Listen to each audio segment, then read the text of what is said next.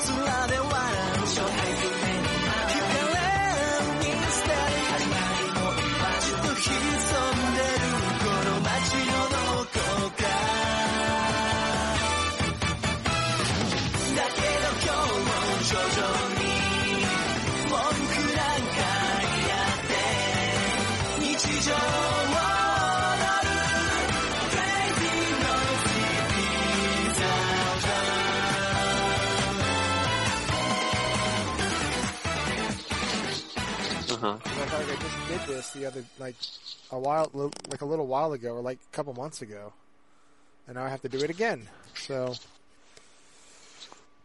okay. All right. Well, it can't just save the settings. It's supposed to save the settings, but I don't know. Now it resets to the defaults, which are not good. I guess, yeah. It's exactly what happened. I don't know why I did it that way. Yeah.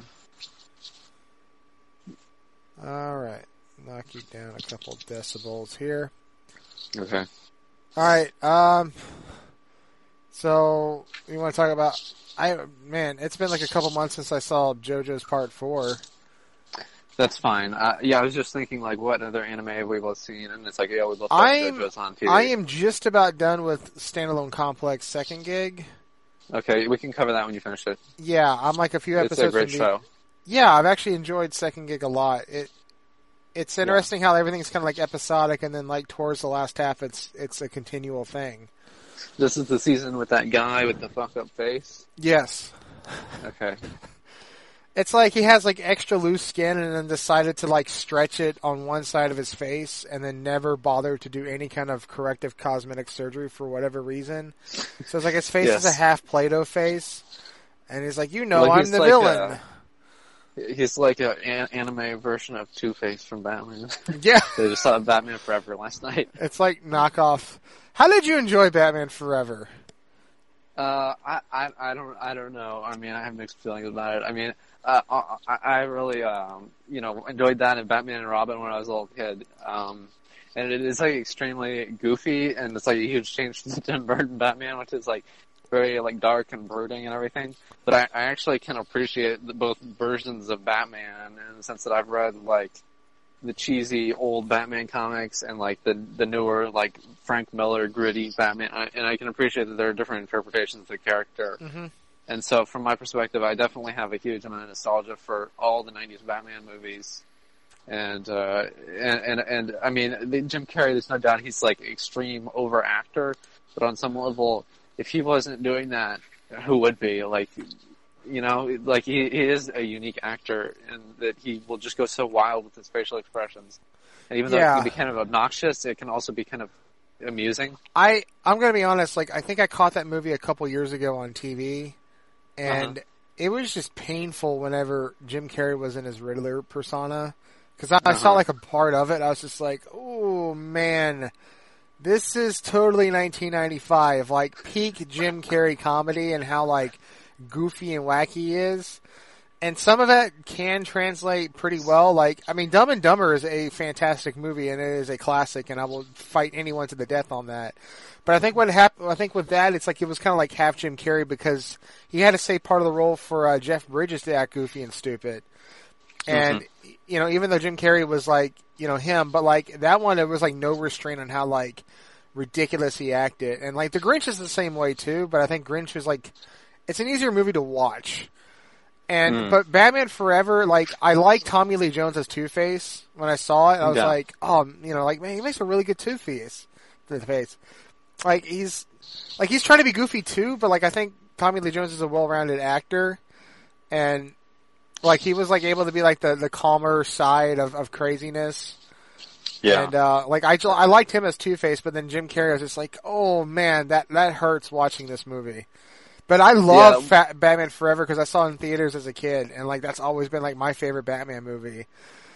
Yeah, exactly. I was 2 years old when it came out, so I think we probably had it on Laserdisc in the mid-90s, and I was watching it when I was very young. Yeah. And it's very, very child-friendly. I kind of regard, like, Jim Carrey as Riddler in the same way that I would regard Jar Jar Binks, in the sense that I can acknowledge that it gave me a lot of, like, joy when I was a child, but also acknowledge that maybe the performance is just stupid, and that it is something that's fundamentally childish, you know?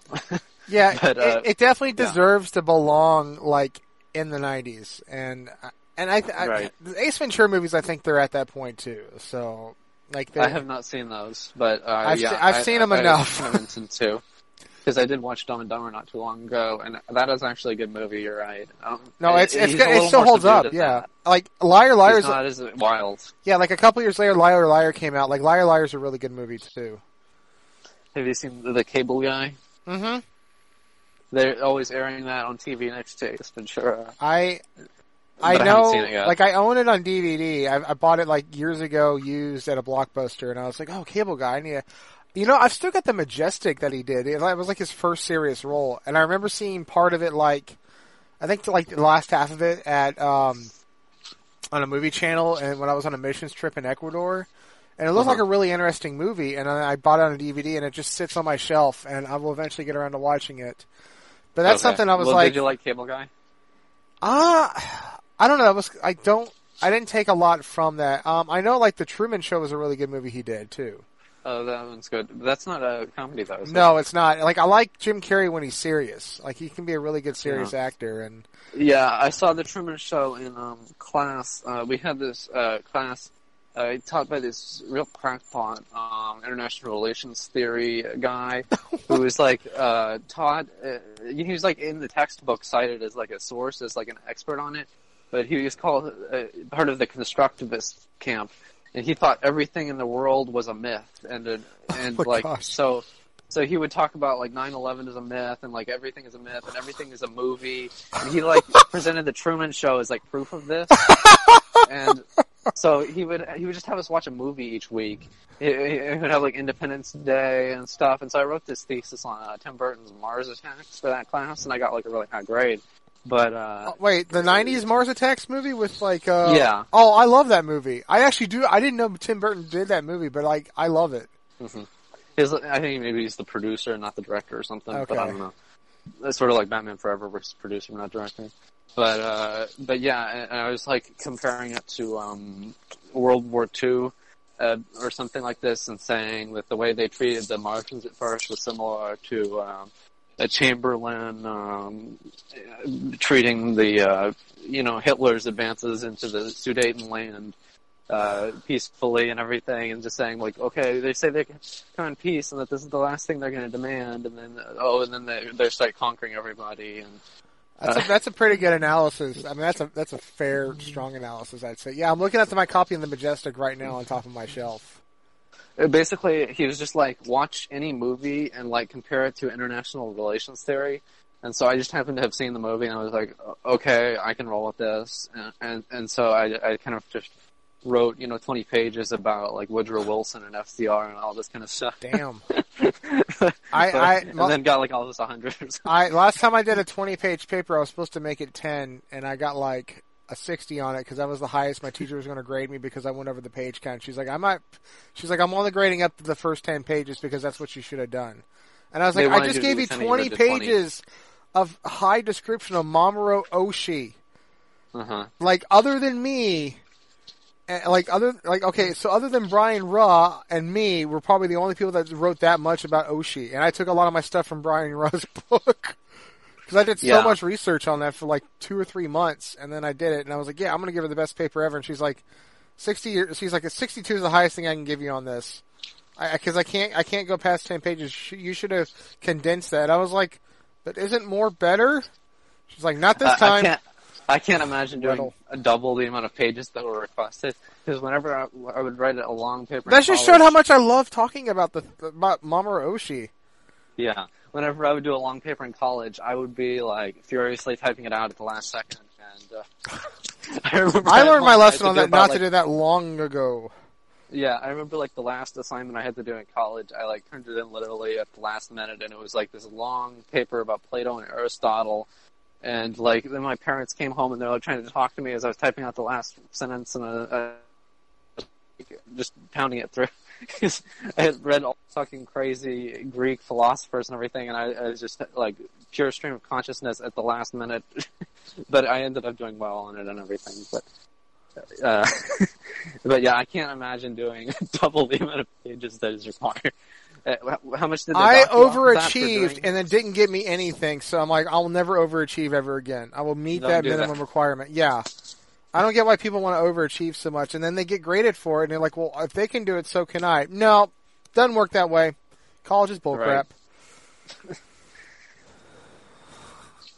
Well, yeah, I know you want to talk about JoJo's part. I mean, yeah. I guess for me, it's just kind of like, I feel like I forgot so much because I just ended like a month and a half ago, or 2 months roughly.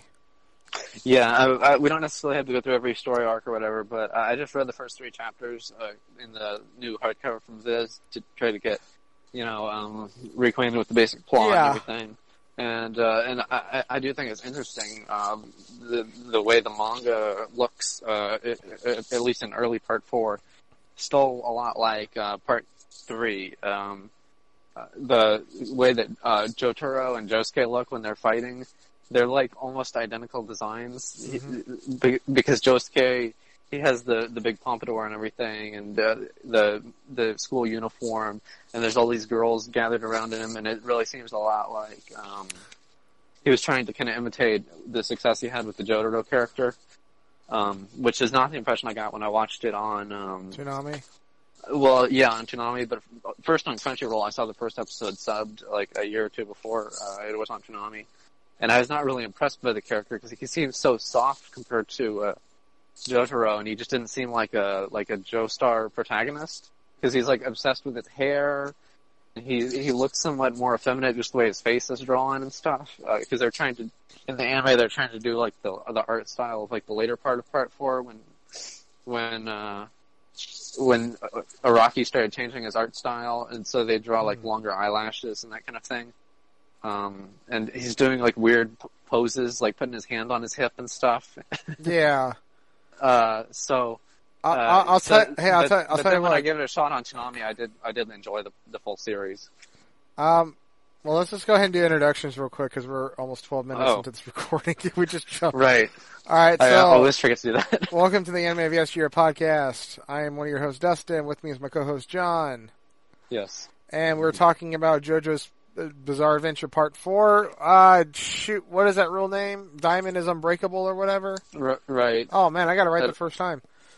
What is that a reference to? Is I guess his power is called Shining Diamond, but yeah. Alright, but yeah, we're talking about JoJo's, and then we got some material for closing remarks. I guess it's called Unbreakable because he can like heal things that are broken. That's true. I thought there was in the first storyline, there's this like turtle that gets injured by this random punk, and then he uses his powers to heal it, and that's the first time he uses it. That's right. In the manga. So real quick on closing remarks, there's that thing about how there's leaks, I guess, from like outtakes from Dragon Ball. Yeah. And from Funimation, so that basically it's showing how hypocritical. Like, it was basically showing how hypocritical, like, these Funimation actors are, like, especially on the whole Kick Vic thing. So, and it doesn't surprise me one bit, but aside, so there's that. Was there anything from C and Reborn we wanted to talk about? Well, do you want to talk about what was going on there this morning with the fan art stuff? Yeah, that's actually pretty interesting. I thought there was a few other things, and I can't remember. I remember there was, I thought something happened recently. It was like, oh man. Oh, right. There was another guy that they banned. I didn't. Pragma character. Yeah, there's that. He was like, he asked, is Looney Tunes going to be included in this project? And they all like exploded. They on all with these walls lost of their text. shit, literally. And then they started pinging him with like app messages over and over, and he was like, "Sorry, dude, I was away from my computer for a minute. Why do you all have to be such cunts?" And then they banned him. Yeah, and then they later admitted that they were a chat room for home for cunts is what they described themselves as. Yeah, but he was not wrong. No, I know Alicia actually said that. So, man, I thought She self-identifies as such now. Yeah, which is an accurate description because that was how you described her when she banned you. Yeah, when she defended Icebox banning you. Gosh, what am I getting a text message about? Oh, it's my. Alright, so I got a friend texting me. He's at his brother's wedding in Greenville right now, and he's giving the 411 of how bad this wedding is. Apparently, Okay. so he says this wedding is worse than we imagined. This is like Dustin's sketchy graphic novel bad. This ought to be. I'm just gonna leave the chat up here. So, God, the train. Yeah, I hear the train. Alright, so what are you like in a Honey Boo Boo house? Because your like house is right next door to the train track or something? Yeah, I'm not too far from the train track. It's just at the end of the street. Alright. So they're always going by honking. Yeah, I'm not even like really prepared for anything. You just said let's talk about JoJo's, and I thought there was some other. God, I thought there was something else. DBZ and CN Reborn, and I don't know. I think those were the main things. Okay. Do you want to do the closing remarks first or after, or we should just do JoJo, or otherwise we'll just skip over Yeah, it. let's do JoJo's since, like, cause I know like when JoJo's ended, I was just like, I guess we're gonna have to talk about it eventually, and then we just didn't do anything for July, but that's kind of partially on me for not pushing anything because I had so much going on. Well, you were busy with your AMV. Shoot. Yeah. You could talk about making that Bebop AMV. Yeah, no, I need to talk about that sketchy roofing job that I quit Monday. That was the thing I want to talk about. Oh, I got like, I mean, I guess I could read out, like, I got like their contracts, and I will go into that. So. Did you see the video for Uzumaki on Toonami? I tried to go to the Facebook link, and they're like, oh, this content isn't available at this time. And I was like, well, whatever. Shit. So it'll be on TV on tomorrow night. Okay. But it looks really good. It's got this kind of creepy, like, instrumental track playing in the background and these black and white illustrations that are, like, really detailed. I know Juti it's Ito. Really epic. Ito is, like, a really renowned mangaka, for sure. So, like, I'm kind of interested in, like, them adapting stuff. I've always seen his stuff at bookstores and, like, half-price books in particular. They're always, like, stocked up on this guy's stuff. And I don't know if that's a good thing or a bad thing, like it's not selling, or if it's like in high demand or what. I don't think it would. Like high demand is Naruto and Shonen Jump stuff. Everything else is kind of like, well, I guess I could check this out. I think maybe they think like we can get this for cheap, and it's got the same name as Naruto Uzumaki. Yeah. So maybe people will buy it just to be confused and think that it's about like ninjas. That's when I kind of first thought too. It does have the same too. swirling pattern and everything on there that, like, it and Naruto are both based on, like, some Japanese noodles that have, like, this round pattern in the fish cakes that they put in the noodles. Yeah. And, like, this food is, like, so important to the Japanese that they've made, like, numerous manga about it. I don't know. Alright, let me write down, alright. Are you getting more wedding info? Yeah. Well, he's gonna get into more detail later. Like, so... we're just kind of all over the place. There's no focus on this. Let me write down closing remarks real quick. So sketchy, roof, job. I'm just going to put everything in the text chat here. CN, Reborn, drama. Crap, what was the other thing we mentioned? Dragon Ball Z leaks. Oh yeah, DBZ dub links. Alright, cool. So there's my comment in Discord. Yeah, no, the wedding thing is that my friend's brother is getting married to a girl, and their parents are loaded because they own an eatery place in town. And apparently, to his estimate, my friend's estimate, because he doesn't want to know the amount, they've thrown like more money at this wedding than them buying a house, which I don't get that either. I don't know why people want to throw more money at like a one-day event than just investing that into like a nice house for the rest of your life. But he was talking about how they're like, this thing has like 3 receptions, and their goal was to do the wedding and then like ride in a horse carriage down Main Street in downtown Greenville tomorrow at some time, do the whole like 3rd final reception, and then they're going to drive off in like a Mercedes Benz. And I don't know if it's a car that they bought or it's a rental. I have no idea, and I don't think he wants to know either. But we were kind of joking because his brother's one of the most depressing. Like his brother was like had the most I don't give a shit attitude at my friend's wedding like last year, and he just kind of briefly showed up. He was like, "Oh, I got to go to work." Like he acted like he didn't care and didn't want to be there. But then they had to spend all this money to do like to support their wedding, and then it's just kind of like, man, do I even want to get married? I'd like to, but I'm like, I need to find the most low maintenance, attractive, cute girl out there, and that is asking way too much. So I'm just being realistic. I know they exist, but I gotta get one before some other guy gets them. So yeah, gosh,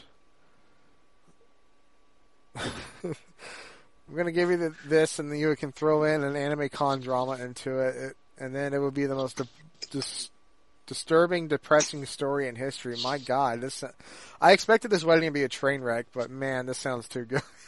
I want to. Anyways, all right. So JoJo's Part 4, 20 minutes into the recording, and we can't. Oh man. Anyways, so that ended on Toonami recently. It went on for like close to a year, right? Because it was like 39 episodes or so. Right. I think that Part 3 was 52 episodes, and then Part 4 was 39 episodes. And parts 1 and 2, the first part was only 10 episodes, and the second part was 16 episodes. So these parts 3 and 4 have been a lot longer than those, but they have like all these different supporting cast members that they gradually introduced over the show to keep it interesting. Yeah. Like obviously they bring back some of the old characters, the heroes from Part 2 and 3. Like they have Joseph as like an old man, and he shows up partway through the series. Yeah, well, it's the fact that Josuke's background, this JoJo, is the fact that old man JoJo banged an Asian chick in the 80s and made Josuke. So, and then of course, like it was like some hidden affair that he tried to hide until. Wait, shoot! Old man JoJo married Lisa, right? Lisa? Was that it? Was it Suzy Q? Suzy Q, yeah. So Suzy Q got pissed at him, according to what Josuke said. And then, shoot. Anyways, but then old man JoJo shows up, and I don't think he even meets Josuke's mom. I just know, like, Jotaro, or Jotaro shows up. And then, like, the mom, Josuke's mom thinks it's him, or old man JoJo, and he's just like, no, that's my grandfather. And then, like, we don't ever really see Josuke's mom after that. And the only other kind of... Yeah, she doesn't appear very often. Yeah, like, in the beginning, mostly. And then, the other kind of love triangle that happened was that, like, crazy chick that her stand was the hair, then she had this obsession with the short guy. And then he wound up like, yeah, I guess I can kind of date you. He's called Koichi. Koichi, yeah. Short guy. Yeah, she was like kidnapping him and like making him eat shit and weird stuff like that. Well, he had to solve a key lock code of what battle in history, because the code was the year, and he couldn't, and he had to get into the bathroom to take a piss or whatever, and he couldn't do it, so he wound up pissing in his pants. And she's like trying to like retrain him or whatever. And then it's just like he gets away and he's like, yeah, that crazy bitch or whatever. And then he's like, and then I guess she gets less crazy. He's like, okay, I guess she's okay now. It's like, well, she meets up with that like beautician woman or whatever that like does like facial reconstruction because that's her stand. And it's a matter of, like, confessing love, and then Koichi's like, yeah, you seem cool, cute. Maybe we can make this work, and then so that's kind of how love blooms.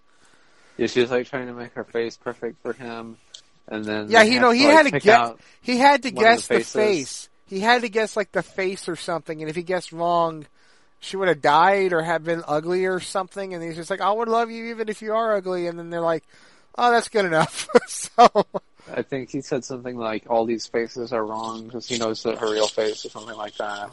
And then they just let her keep the face that she had, and then they started dating, even though she's crazy. Yep. And then there's some other guys too, like Okuyasu is kind of like a Kuwabara type character, like the sidekick thug character who's not very smart. And he's got some brother, I think, that appears as well. Yeah, no, his brother controls G.I. Joe action figures. That was his stand. He controls toys. Mm-hmm. And uses them to, like, try to destroy JoJo, and he winds up dying, and then apparently, God, these names. Okuyasu, like, becomes JoJo's friend, and and then there's, like, Rohan, who's voiced by Vic Mignogna. Yes. So he's actually, like, I actually kind of like Rohan's character. I mean, I kind of like Rohan's character. He is, like, based on Araki. He based the character on himself. Okay. He's, like, one of his favorite characters. Okay. But he's, like, a manga artist. His powers relate to that. Well, yeah, because, like, the guy they go after is this guy that's, like, a serial killer for women. Like, he walks around with, like, hands and stuff of, like, the girls that he finds attractive. Yeah. And then he basically holds onto the hands until they deteriorate, because that's what flesh does. And then he goes and finds some other patsy chick. And, but anyways, he gets like he hits up the plastic surgery chick, kills her, so he's got a new identity. Because they start playing this detective work on, like, okay, this button came from a certain like a person in town or tailor, and so we can find out who the customer is, and then he kind of gave himself away. But yeah, he like blows up the shop when they're trying to figure out what's going on. Yeah, so like the shop gets blown up. But it was the fact that Rohan, like, did die permanently, I think. Because there was a thing where, like, the body he took over, or the identity he took over, like, he's a family guy, so he's got a son, and so then, like, his son, he puts a stain on his son to basically, like, go through a Groundhog Day effect, where he rewinds time, and so he gets to see, like, every single event unfold, as long as the same, like, patterns in an event happen every time. So then, like, he's trying to warn Rohan, and regardless, like, if he got Rohan not to do the same thing, Rohan still would have died. And I'm pretty sure he did. Because like, if he blew up, there's no way that the Josuke can fix him. Well, the thing is, the Yoshikage Kira has this power, and it, like, makes things loop. But then the kid figures out how to kind of overcome it, because he's like stopping the mother from, like, answering the phone, and stopping her from dropping the dishes and all these things. So he figured out, like, that his life was looping, and managed to alert the other guys about it. But then there was all this stuff where Rohan can, like, write inside of people to make them obey him or something. Exactly, which is, that's what happened, because, Rohan can read people and write commands, but Yoshikage Kira did the same thing. So it was like he adapted his power somehow. That never really got explained, I don't think. I think that his stand can copy other stands or something. I don't know. Crap, shoot. I'm just trying to think. I'm scrolling through the JoJo wiki now, trying to figure out whether or not this guy died. I mean, I'm going everything off memory. Yeah, me too. I'm trying to think of some, like, ridiculous stuff. Like, so, like, we find out what Josuke's power is because there was that one thug that tried to pick a fight with him early in the season. and he turns him into a stone, basically. So the guy's alive, but he's a living stone, and he'll stay that way for the rest of his life. No, he was a serial killer. He was a killer, and Josuke got him and made him into a rock, and he sits in the middle of town, and that's the end of that. Yeah. Then there's that weird, that glob-looking character. Remember him? It was like just like a big like puddle of something with eyes sticking out of it. No. He lives in like an attic or something. And he has some story about his dad or something. No, I thought that was related to the. No, that's related to the guy to Okuyasu. I thought because wasn't that their father or whatever. Like there was that monster. Yeah, there was that. That was like it was their dad or something. Okay. That yeah, I knew there was somebody's father. Well, the only thing that were blobs were like that rat that was a stand that like made people into like flesh blobs or whatever. Wasn't there also like a cat that had a stand that was like also a plant? Yes, it was a plant that acted like a cat. Yes. Yeah. And then you got an alien. Because this JoJo's, so why not add aliens? Yeah. Yeah, there's this guy who's always talking about how he's an alien, and they leave it kind of ambiguous as to whether he's, like, insane or if he's actually... I like how Josuke cons the alien to becoming a die so he can, like, get money from Rohan during a gambling match. Uh-huh. Yeah, there's all these quick ways for them to make money, and then they lose it really instantly. Like, what was it? They forge like a lottery ticket that somebody threw out. This is when that other kid shows up that has called Shigechi. Yeah, he's the one. And his power is like he gets money. His stand is collecting money that people throw away. Well, it's collecting things like cans, and he recycles them. And he's like, "This is how I get so much money because I don't have friends, and this is what I do with my time." And then freaking Yoshikage Kira like blast him into oblivion when they're at the middle school or something, and something about a. Oh yeah, man. There's so much. Yeah, he somehow discovers about Yoshikage Kira's powers or something like that. I remember that there was this incident where the guy has like a hand in a bag or something like this, and then the kid has like a sandwich or something, and they get swapped. Yeah, and they're like trying to eat. They're trying to break into like the gym to get like free coffee from the PE teacher or something, and then that's how they get that whole thing happens, and then eventually like Kira meets that kid, and then just explodes him or whatever with his stand. But they all know about this guy because of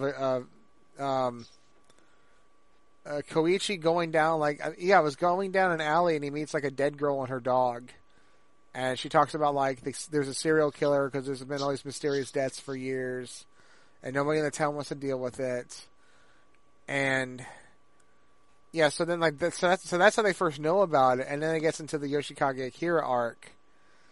Yeah. But then there's like some other like one episodes where like you had the guy that was a chef that was a stand user. So like he eat his makes food. Them cry. Yeah, he eats their food, and so it cures like ailments. Like if you got a cavity, the teeth will come out, and you'll get new teeth. Or like if you have like an itch, like your skin will peel off, and then it'll grow back, and you have like better skin and all this other stuff. So like he wasn't really a threat at all. Yeah, that was a weird one because they kept their face would do like these insane like animations and stuff where they would start like melting or something, and then it would turn back to normal, and it looked better than before or something. Yeah. And they kept thinking like, oh, he's like gonna kill us with his food this time, and then it just kept doing like good stuff, and then in the end they decided that he's not a bad guy.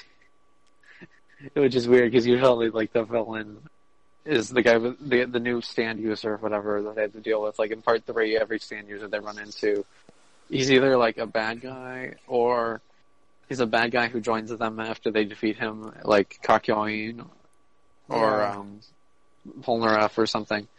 So yeah, this guy, he's just like a one-off guy, and they don't really. He shows up maybe once again, because at one point they do show like all the stand users just gathered together to hear some story about Kira or something like that, like from Raimi, but which is that girl with the dog. But yeah. like in general, he's not really shown after that. The other one-off characters I can think of is like the early on there was that like punk dude that was like a hustler, and so like he like made Koichi look like a bad kid, and then like he gets his face pummeled and he's like starts like serving Koichi. Yeah. Gosh. So now it's just slowly coming back to me because I haven't seen this stuff in like a year. Yeah, there are some others. There's this guy who lives in this tower. Yeah, the that's power, like the outside of town. the electrical tower. Yeah, and he's got like this self-sufficient, like off the grid lifestyle, and he's like swinging around on these like steel beams of like this half constructed tower kind of thing.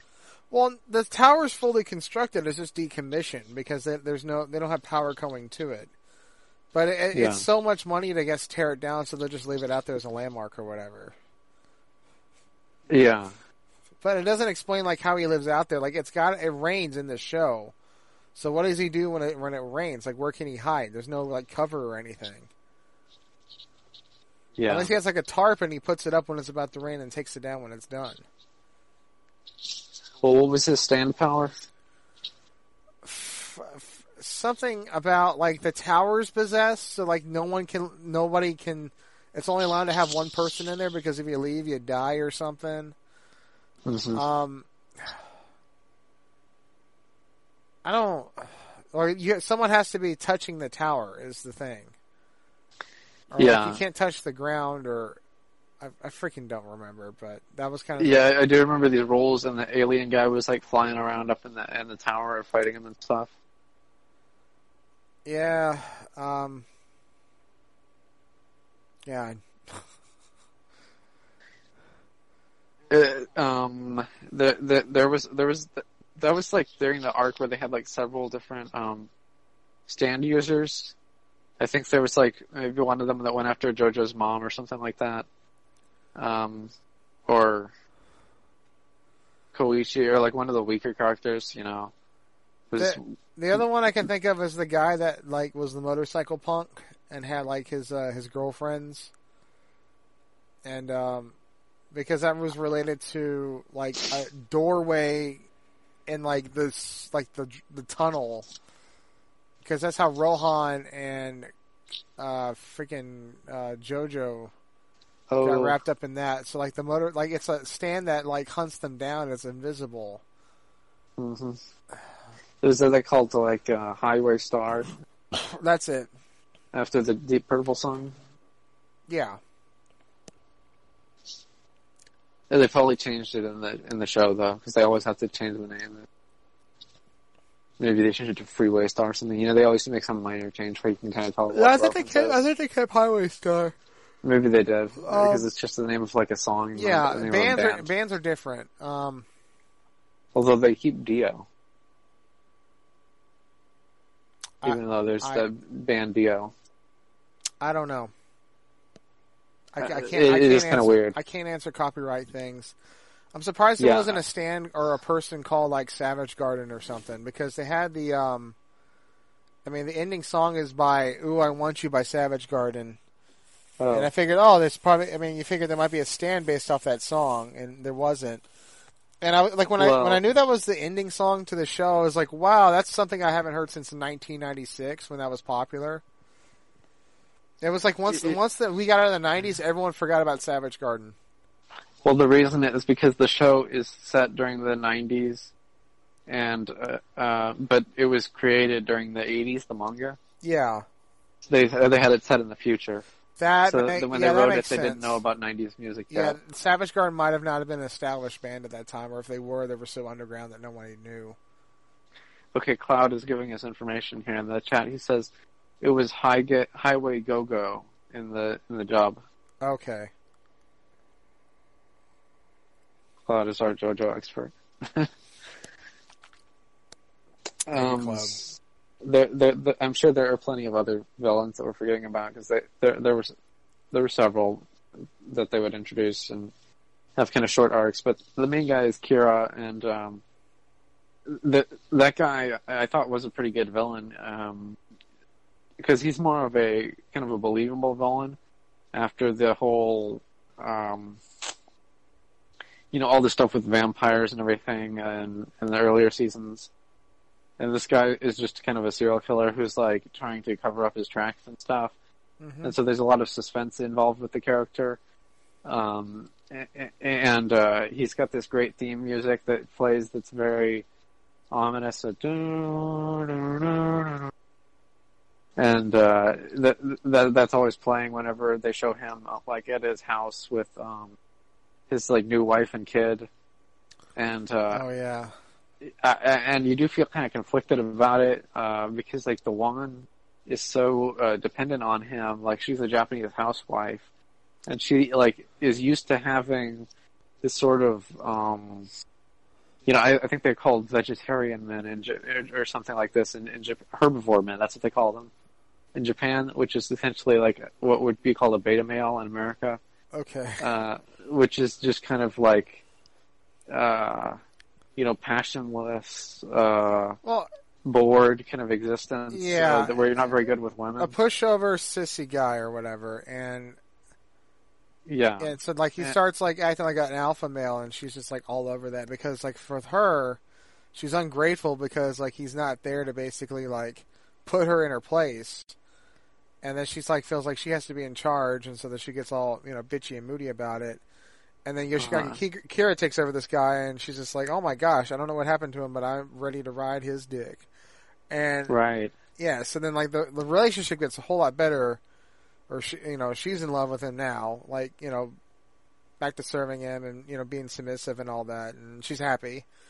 But yeah, and you can like empathize with her, but at the same time, like there are also perils of like the alpha or whatever, because he's like an insane killer. Like, a lot of alphas throughout history are like mass murderers or whatever, like Genghis Khan or whatever. Yeah. Is like, we could say like the ultimate alpha who like fucked millions of women and like half the planet is descended from him, A good portion of the Chinese population, like I think it was past like 10%. I thought it was past 10%.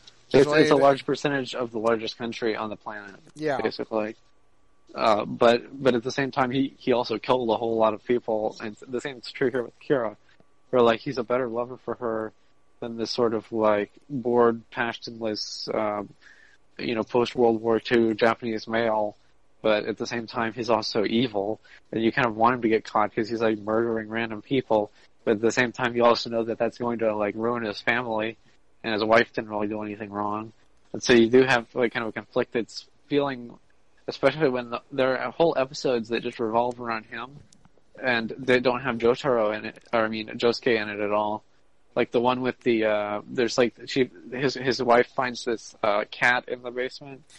Yeah, and that's for the whole cat, because apparently like the cat possesses he kills the cat, buries it under the flower bed, or I think he wasn't supposed to kill her because she wanted to keep it, or I don't know. Well, what happened was it was down in the basement, and she like went down in there to get something, and then it was like flying around attacking her or something, and she accidentally killed it. And then he had to bury it, and then it turned into the plant. A plant, and then it had this power and everything.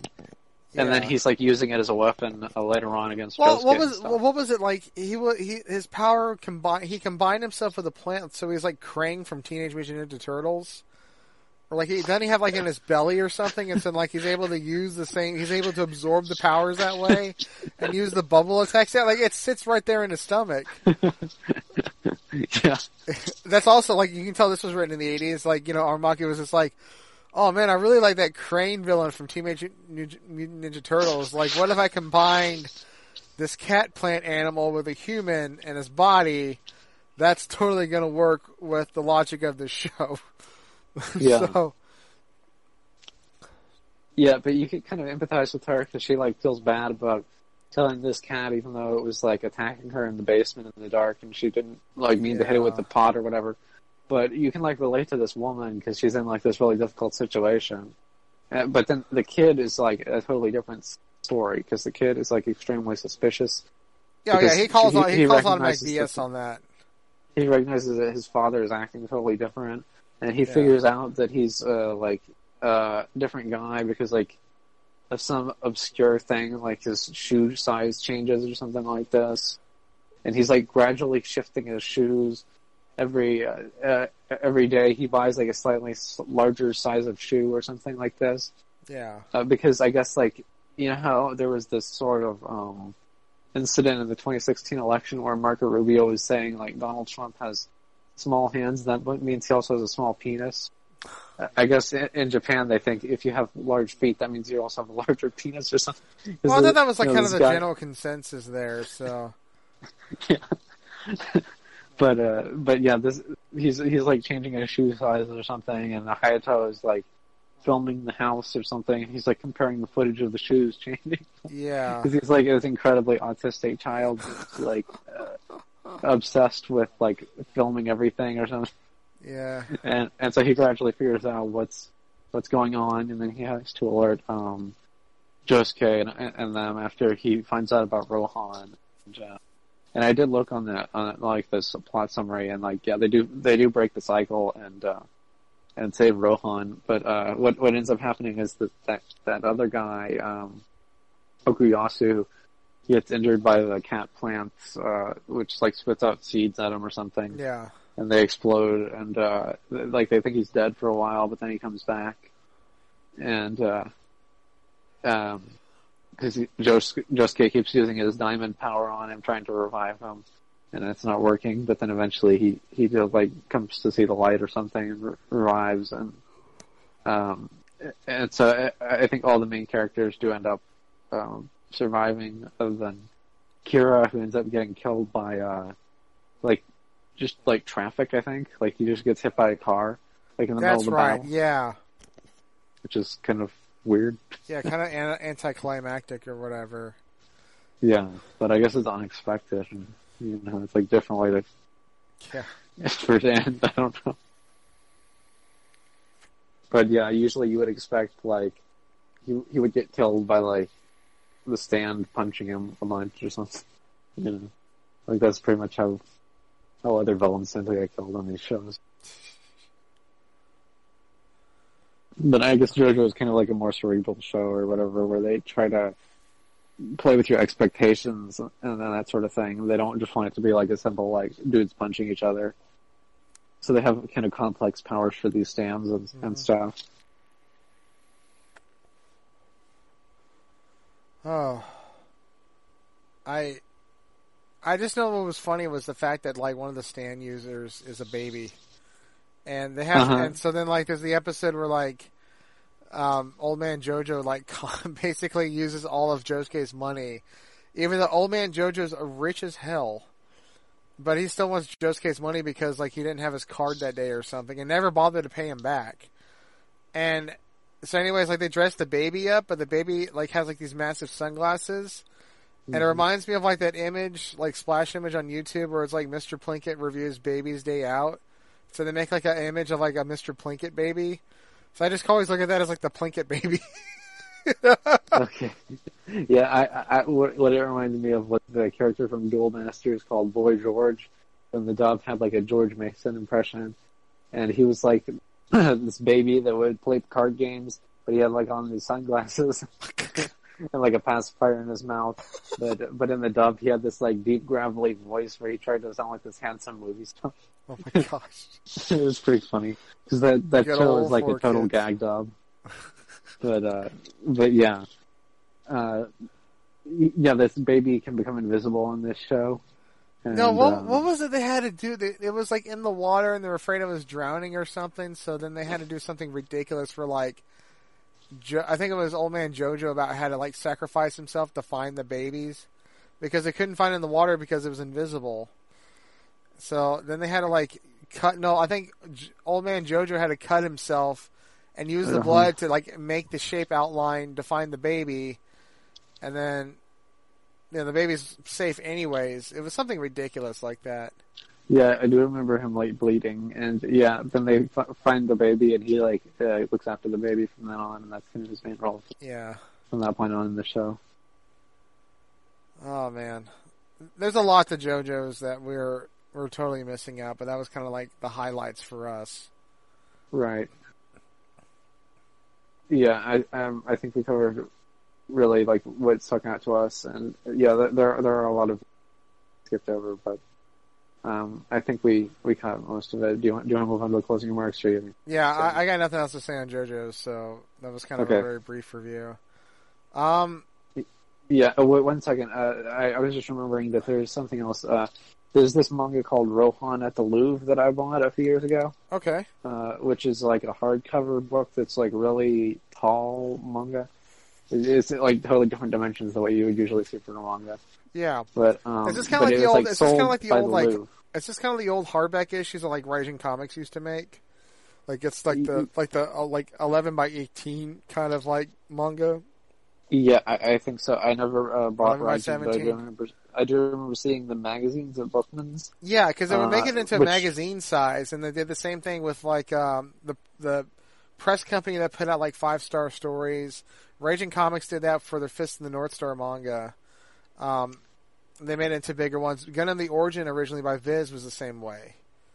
Yeah, it's actually even more extreme than that. Wow. I actually cannot even fit it on my bookshelf. So it's like sitting in between two of my shelves on the ground. Because it's so tall. Uh-huh. But it's like this oversized, well, in terms of being tall, it's not that many pages. But it's basically, it's like some horror mystery involving, Rohan Kishibe, and I think it's set before part 4, and it involves like I think it involves the Mona Lisa or something. I don't remember the plot very well, but it was something that I read before I read part 4 or saw the part 4 anime. Yeah, and I thought it was pretty interesting. Like there were some autobiographical parts about like you know I think probably inspired by the author's childhood about like how he became a manga artist and that kind of thing in there as well. So yeah, that was actually like the first JoJo's manga that was translated into English I guess it was like commissioned by the Louvre and then translated into a variety of different languages. And so it was released before part 3 got the softcover graphic novels that came out in like the mid 2000s through Viz. Gotcha. So that's just like a unique little artifact, and there are some other Rohan things as well. I think there are a couple of OVAs that have come out since the anime ended. Is which I have not checked out yet. But is it all like exclusive in Japan? The OVAs? Yeah, but I think that they are being dubbed, but just haven't been released yet. Okay. So maybe those will air on Konami at some point, or maybe I'll have to find them on Blu-ray or something. I don't know. Maybe. But yeah, I think we'll move on to closing remarks now. So do you want to do the DBZ leak? Yeah, we can go ahead and knock that out. So closing remarks. I didn't know about this until this morning, and apparently it was trending on Twitter today that there are some old -1 DBZ like outtakes that I guess have been saved on some sort of computer at Funimation for God knows how long, for almost 20 years. And it's basically a bunch of what political correctness would say call it as offensive. A lot of the stuff is actually some of the stuff is pretty great. It's funny. But that just kind of, but the thing is, like, I'm not offended by, like, the jokes in there that they made, which is mostly just, like, gay sex and rape jokes and Sean Shamel calling Gohan a faggot as being part of the fag police or whatever. But, yeah, he just starts yelling, like, fag over and over. And then asking if part of his training is for, King Kai to, like, suck him off and then come all over them. And I don't know why they have this stuff saved, but they did, and someone found it. But they probably like watch it and laugh every now and then. Yeah, I think, but now it's out into the public. Now everyone knows about it, and now people are making like AMVs off of it. Like the best one is the audio. They called it the DBZ audio drama, which is like Chris Sabat doing all the voices of Piccolo, Yamcha, Mr. Popo, and Kame, and it's just like one big gay orgy or something. I didn't know it was one guy doing them all. Did you? I didn't know either. I thought like Chris Sabat did like maybe at most 3 voices, and I didn't know he did. Because anyways, but like the stuff Yeah, is the like stuff for is me, really the ones funny. that are obviously him are like Piccolo, Vegeta, and Yamcha because they have like the deepest voices. Yeah. But the other ones, like Kami and Mr. Popo and Guru and all these other weird characters that they threw in there, I didn't know that those guys were Samoan. No, I mean, it's okay. It depends on how you look at it. Like personally, I think it's funny, but Right. it's the fact that Funimation has done this entire tirade, and it's been Funimation. Okay, but it's the purpose of the fact that Toei executives are in the United States talking over DBZ rights, and then this stuff gets leaked out. So they're going to start asking questions like, "Why did you guys make gay rape jokes about our property?" And so, And because they it's a put, like, a lot it's a into it. timed leak, because people who did this are like showing that Funimation and all the people that are part of this Kick Vic fiasco and support that are just full of crap. And I could tell you, I knew that from the start. There's not a total moral bone about them, which is why it's like Vic is looking really good in this. Just saying, even if you don't agree with the guy or whatever, I'm just pointing out the facts. But yeah, it's like, it's definitely a setup thing regarding like, people are like clamoring that DBZ should go to Viz. Because I think if it goes to Viz, then because Viz hasn't gotten rid of not using Vic, as far as I know, because he voiced for JoJo's Bizarre Adventure. So like, say he wants to, they get it, and he's like, hey, can I do my voice of Brawley? They're like, yeah, sure. You're not part of Funimation anymore, so you can be Brawley again. So that's kind of like this giant middle finger to them, which would be great. Anyways, yeah. But, so what I'm concerned about is like Super is not dubbed very far in advance, and sometimes they're not able to make the next episode preview because they haven't made the dub for the next episode yet when the current episode is airing. yeah. So I'm concerned like maybe they haven't done 5 episodes yet, and it gets yanked at the last minute, and Toonami doesn't get to air it all or something. I don't want that to happen. But I kind of do want them to lose the license after it ends on Toonami. Well, the thing is like Funimation. the thing is like that's got to violate some sort of contract agreement that Right. Toonami has or Cartoon Network has the rights to air that. So like, if they pull it, then I'm sure there should be some clause in there like, if you pull this, and we didn't screw up on our end, we can take you guys to court. So that would be a big mess. Hopefully that's what DeMarco agreed to on a contract, and hopefully some sort of clause is like that in there. So they would have to finish airing, and then they can probably just never. They can still show Dragon Ball, but like I think it would have to come from another company or whatever. It all depends, but I don't think it's going to be an instant regarding Toei's decision on Dragon Ball. Nothing may happen, but it's just kind of interesting. Like this stuff gets leaked as all this stuff is going down on the corporate level between Toei and Dragon Ball Z. And Funimation. Yes. And somebody leaked this stuff to Vic's lawyer, and then he put it out there on a YouTube live stream. Yeah. Well, there's this giant Twitter thing, and someone tagged in Yellow Flash, and he's the only YouTube personality that's actually like. The thing is with these people, it's like they do these big bold text things, like, oh, look what they said. They're calling for Vic's head, and then like the YouTuber, whether it's Unreal Network or Yellow Flash or whatever, they're like, oh, this is the comment they said, but it's mostly just them giving their opinion. They don't there's no solid facts. They're just kind of reading out a tweet and just laughing at it for 15 minutes. And they just kind of repeat themselves over and over. It's just a waste of time. I just don't, I'm not, depending on the videos, I'm not actively seeking out that stuff, because when you click on it, you're paying, it's basically clickbait articles because they're getting the advertisements on there, so they're getting money for every time you watch their videos. It's just helping them just churn out whatever stuff they can read on the internet that any Joe Blow can make an opinion on, like us. But we're not getting paid for that. Just saying. So, right. Yeah. So to me, it's I don't care about Unreal Network. I don't care about Yellow Flash. I really don't. I'm not going to support them at all because I realize what the gimmick is. And yeah, it's working for them if you want to be on the support Vic side. So, yeah, it's just that's just nonsense. It's just a game. But, all for views or whatever, because you got to do whatever you got to do to get that money. But yeah, it's just kind of, it's more fuel for the fire for them. And yeah, I can see why they're doing what they're doing, because there is a big loyal support base. and so they're cashing in on it and shilling for Vic, and that's fine because like everybody needs their defenders and their critics so that the two sides can have it out and see like who's guilty and who's innocent here. And I do appreciate that the people who are defending Vic are digging up this dirt on Funimation. Because Funimation has run Dragon Ball Z into the ground. I mean, look at all the times they've released it on VHS, DVD, Blu-ray.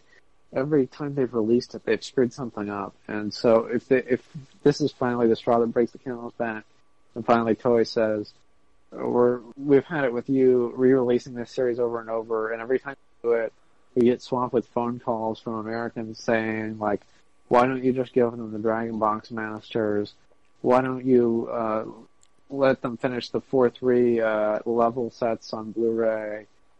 Why don't you do this? Why don't you do that? Because they always screw something up, and like every time they do it, they say, "Well, this is the new definitive release of Dragon Ball Z," and then it turns out it's like wouldn't it usually be like a worse release than the one before? Yeah, it's always got some new problem, like some issue with the remastering, or it's in the wrong dimensions, or it's always something. And I feel like if they relicense this to somebody else, like Viz or Discotheque or something, they're going to do a better job with it. Highly. I mean, Discotheque is going to lose their crap if they. I mean, like, Discotheque is like the worthwhile company to handle it. I mean, like, anyone is more competent.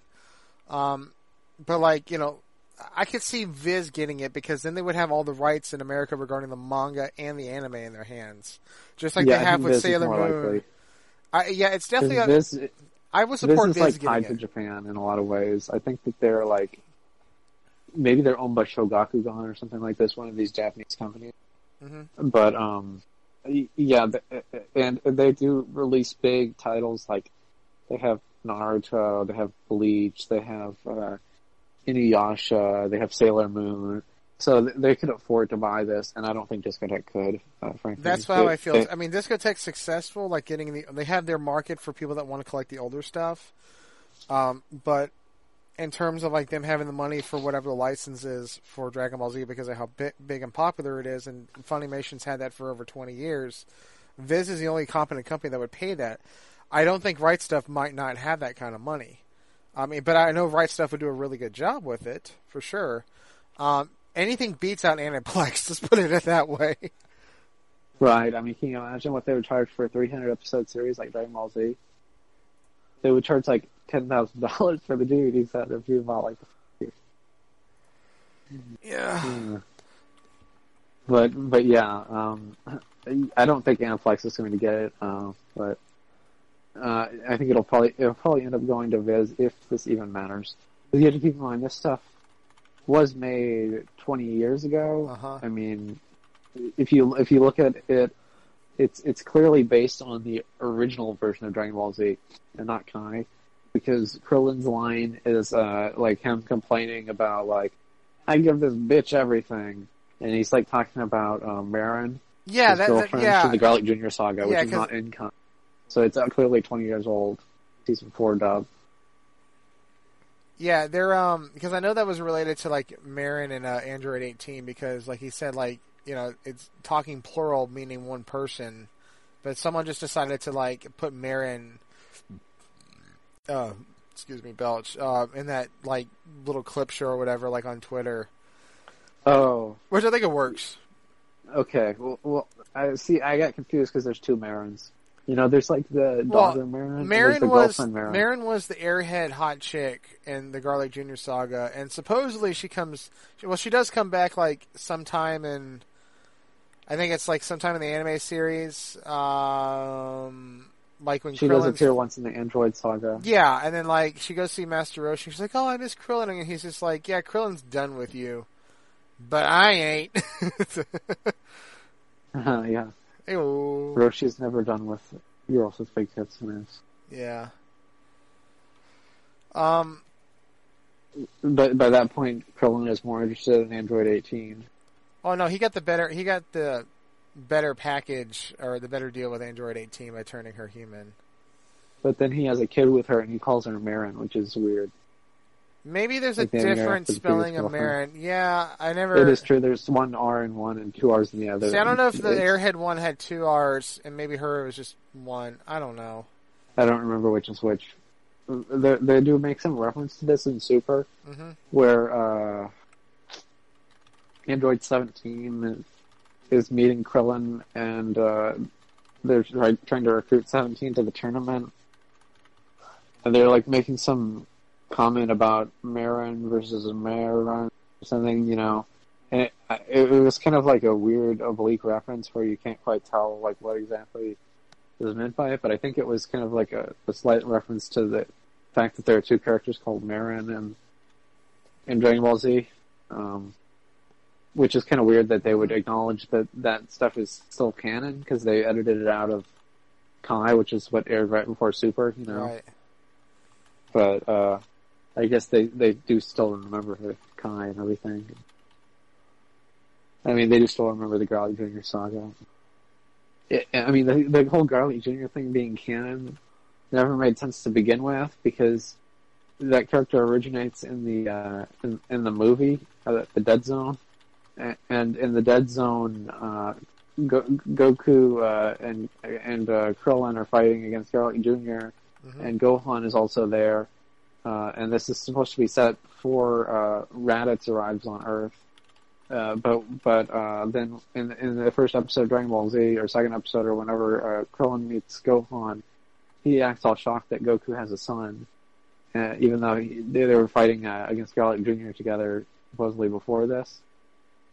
I mean, there's always these contradictions between the movies and the show, because the movies are not written by Toriyama, and they were just written by Toei to make money or whatever, and they didn't fully make sure that it coheres with what's happening in the show. And so there's always this question of what is canon and what is not with this stuff, because there are characters that appear in the movies that then start appearing in the show, like Gohan has this friend called Icarus with this purple dragon that appears in Lord Slug and some of the other movies. Gotcha. And then he starts appearing in the show, and I think he's in the Android saga as well as the Garlic Jr. saga. Same with, Marin, so the whole thing is very confusing with all the canon stuff. And especially when you factor in the fact that there's a Broly movie, and then now there's another Broly movie that doesn't acknowledge the other Broly movie. So, I don't know. I mean, Dragon Ball Z canon does not really make sense. You probably shouldn't try to think about it.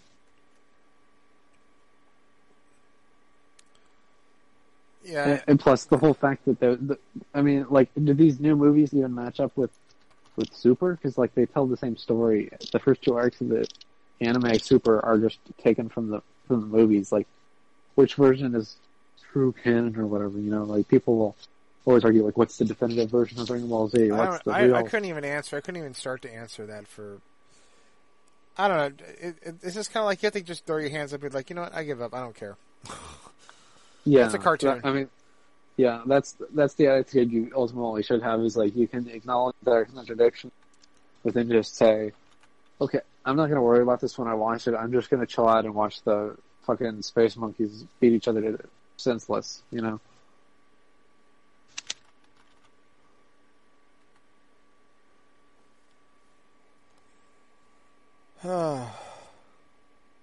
Okay, I think we covered Dragon Ball.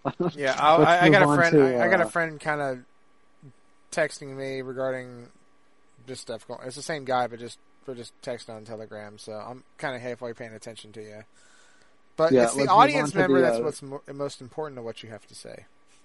Yeah, let's move on to the CN Reborn stuff and talk about what those idiots have been up to. Oh boy. So they banned. I thought we'd mentioned this the last recording we did with Pragma, or maybe that was something else. We talked about them banning you last recording. Oh yeah. So since then they banned another guy because he asked about his Looney Tunes included with his project, and that's just apparently the worst thing you can say, worse than saying the N-word and fag and every other word that could offend a politically correct person all in one 5 million times over. is to ask if Looney Tunes is part of a Cartoon Network project. And, but they just, they overreacted. And, what I've done, and what you've done, which is what I've done, is that we're taking an account, and I will share this and I'll put this in our show notes, a Google Drive file with all the screen caps of how these people act, because I want this archived on the sheer autism on how these people are acting. Because with them kicking me out of the group, I couldn't care less, nor do I give a fuck about what they're doing, and I kind of just want to see them burn at this point. So any kind of help we can get on destroying these people, I will do it. And seeing this project burn in flames. Now, I would like to the stuff I want to collect. I want to have so much material that a good Mr. Medicor video can come out of it. That's kind of like my goal. Yeah, unfortunately, it would have to be on BitChute because he's now banned from YouTube. Yeah. But, that guy, that Icebox character that runs the channel, or as he calls himself now, Plexos, is just a real nutcase. I don't know how else to say it. Mm-hmm. He's been reassessing the stuff that's going to be in the project, and I think part of it had to do with this Pragma guy who was apparently obsessed with remastering Adult Swim shows like Family Guy and American Dad. That is what pissed me off. After I get banned, it's yeah, we'll do Adult Swim. Yeah, we'll do Toonami. So then the whole list expands, and it's just I have content, and I've had content of stuff I've recorded from both Toonami and Adult Swim over the years that I would have loved to give into this project, and you guys were nah, we're not going to do that. And then when I get kicked, it's yeah, I guess I could see us doing that, and it's just a giant middle finger to them. And I'm you guys need to go. This project needs to die. And you guys need to disperse like the 7 Dragon Balls. And anyway, so so now you're collecting all this stuff because it's I want the world to know how retarded these people are. Yeah, I'm still in there, so I gave them do the bare minimum of posting that one post a month just to stay in there, so then I can keep archiving this stuff. So then they banned this Pragma guy, and they decided to do it off the cuff, they just did it, no regard to asking him. They just, and then they later regretted it, and they're we probably should have been more professional about it. It's you think? Yeah. Yeah, I saw the Ed guy was he said that he felt bad because Daft was saying they overreacted or something. Yeah, yeah. It takes Daft to go in there and you guys are assholes. Yeah, and Daft says stuff I'm done with this project. These people are insane. Their criteria for what they include is absurd. He tells us that. He doesn't tell them that because then they would kick him out. But then it's kind of yeah, there's no, okay, so the Pragma guy, they're well, we don't like how you brag about how much you spend on your DVDs, and it's you're showing off your rich collection, even though in their freaking thing or charter or whatever the heck, they require you to show proof of receipt for the purchases you made to be on their stupid list of contributors for DVDs that you buy online that are stupid expensive. Is that not the truth? Yeah. This was explicitly There's a rule. The whole hierarchy of this channel is how much you spend, you get a higher rank in the channel. Yeah. And that's always been the way it was. And now it's offensive to do that. This new guy comes in, he adds all these different series to the project, he's remastering all this stuff for them.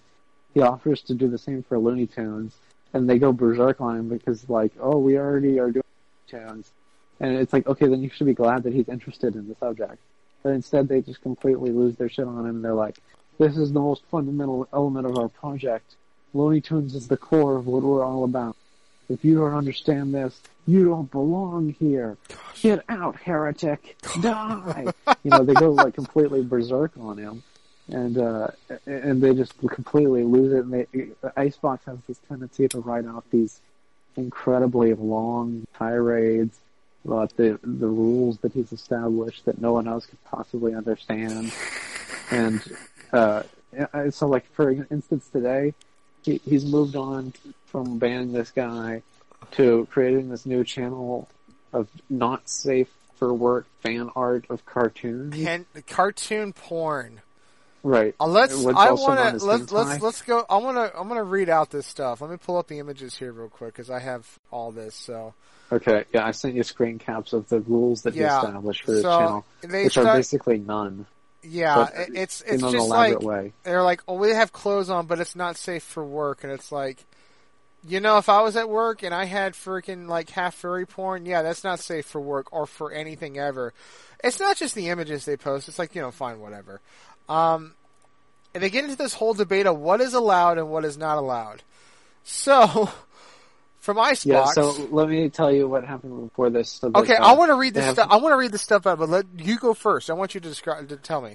Well, the reason why Icebox released this information is because basically the Ed's kid was like nervous about posting full frontal nudity, and the Gumball kid was also saying stuff like maybe we shouldn't have furries or underage kids or something. They're splitting hairs in adult content. Are you kidding me? Yeah, and then they were saying like, well, if we do post this stuff, maybe we should post it behind spoiler tags, and then Icebox chimes in with all his rules, and so you can read those out. Because he made the rules up on the spot like he usually does. Yeah. Whenever you're ready, I'll go. You go ahead. So, from Icebox. I also don't have any problem with underage cartoon anime characters or furries. So, they are accepted. I mean, it's inevitable. Most 80% of characters are underage. But Well, you don't blur get a percentage. spoilers can be used for these instances whoever wishes. Since not everyone sees it the same way, I personally don't care because they are cartoon characters, so that's why it doesn't impress me or I see it as a big deal. But everyone has their own sensibilities, so it's cool and actually welcome to blur spoil tag for these instances and the respect to people with different view. But again, not mandatory. It's self-regulatory. I don't take notice if someone doesn't. It's not safe for work. Let's keep it simple. You are going to take notice of it and make a rule about it because that's what you do. So, got this Gumball guy. Well, I think some courtesy standards should be nice to discuss. Either that or they develop over time naturally. Whatever that means. If you don't establish now, it's never going to happen. Experience tells me that not safe for work cartoon-related forums eventually run into furry characters and underage characters due to them being extremely common in cartoons. If these are considered acceptable here, but some members are revolted, spoilers could be useful. Otherwise, I guess it's free for all unless it's something actually they can't even they throw out an idea and they can't commit to it. They're like, oh well, maybe. I guess it's like a softcore debate, like for softcore porn. Yeah, and then that actually cut off, and I had to send out the icon, the screen cap again, because there was like one last line where he said something like, "The only 5-year-old who should be included is XKG738." I'm gonna get to that. Okay. Best part's coming up after a few other comments. So, Ed's kid. I'm completely fine with furry characters. I'm a little nervous about posting new pics of Powerpuff Girls, since they are underage. Oh. And Icebox. Only a little. Only a little. Sure, if someone wants to use the spoiler blur things, they can, but they aren't not mandatory. So then why, if it's not mandatory, then why bring it up anyways? Okay, so Gumball. I think anything which is clearly not mature, such as Powerpuff Girls, is generally considered unacceptable. I wouldn't want to see that. That would be a do not post or spoiler with a warning for me. And he continues with the only acceptable 5-year-old is XJ9. Icebox. Oh.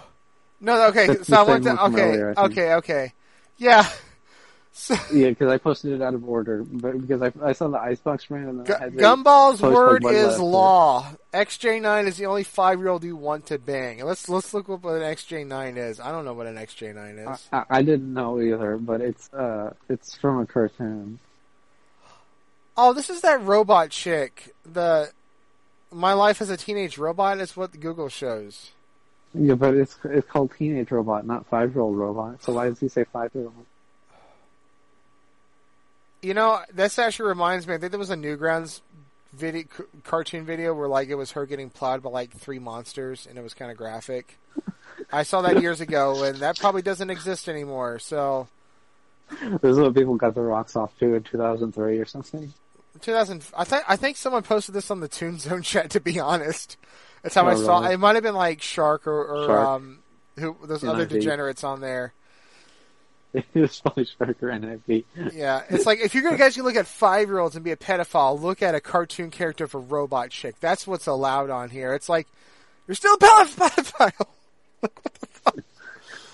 Yeah, I don't even know what like, the relationship of that is to 5-year-olds. I don't know. Maybe this robot. I get it that like Icebox. The only thing I can agree on is like, dude, guys, it's a cartoon. It's fantasy. It doesn't count. And it's like, okay, fine. Like 16-year-old looking Lola Bunny and a Hooters out top or whatever, looking like a woman with cat because it's furry porn. It's like, all right, fine. XK can beat his dick off to that or whatever. I don't care. I don't care what he does. It's like, that's to each their own, but it's kind of like, it's going to result to them like, it's going to get to the point where people are going to be like, I want to post this hot picture of Powerpuff Girl nudes from Ed's because this is what I get off. And then they're going to be like, and Alicia's like, no, you're a creepy pedophile. You should feel bad for being a male and have sexual urges for like Powerpuff Girls. And it's like, well, what if the Powerpuff Girls were like 16? Well, then that's okay because it's mostly legal in most states anyways for consent. And I'm thinking it's not consent, they're freaking cartoon characters. What about Powerpuff Girls 3? That's what CG would be posting right now. They look older, like pretty hair characters. Oh, God. But, yeah. Yeah, that is a dumpster fire. I don't think that this should actually be on this project. There should never be even a debate over it to begin with. It should have just been like, you know what? If we can't agree on like the middle lines and the split hairs and what porn is allowed on here, then we're not going to have it at all. End of discussion. That's it. Just don't do it. Yeah, and if this is supposed to be some like a productive thing where they're like gonna remaster all these shows and create the ultimate playlist and everything, maybe they shouldn't be wasting their time looking at like cartoon rabbit porn.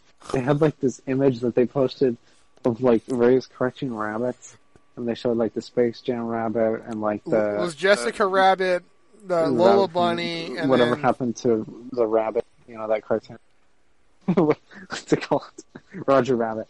Yeah, and then they're like, then they have a picture of the rabbit from Zootopia, and it says 2010s above it, and it's like, what happened to the rabbits? I just wanted to get off to the rabbits.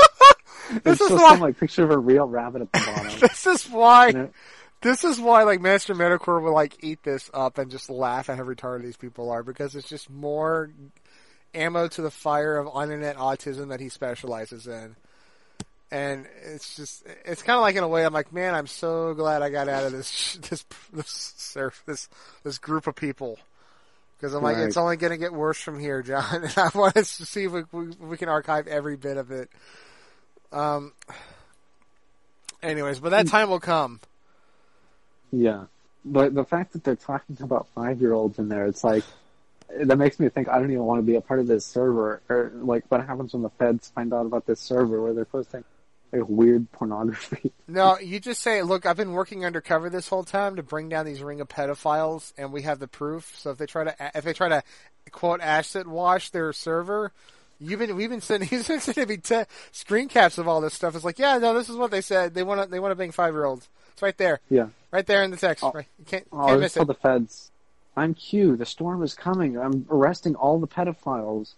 Justice is going to come to the evil people running the world. They're all running it from the CN Reborn server.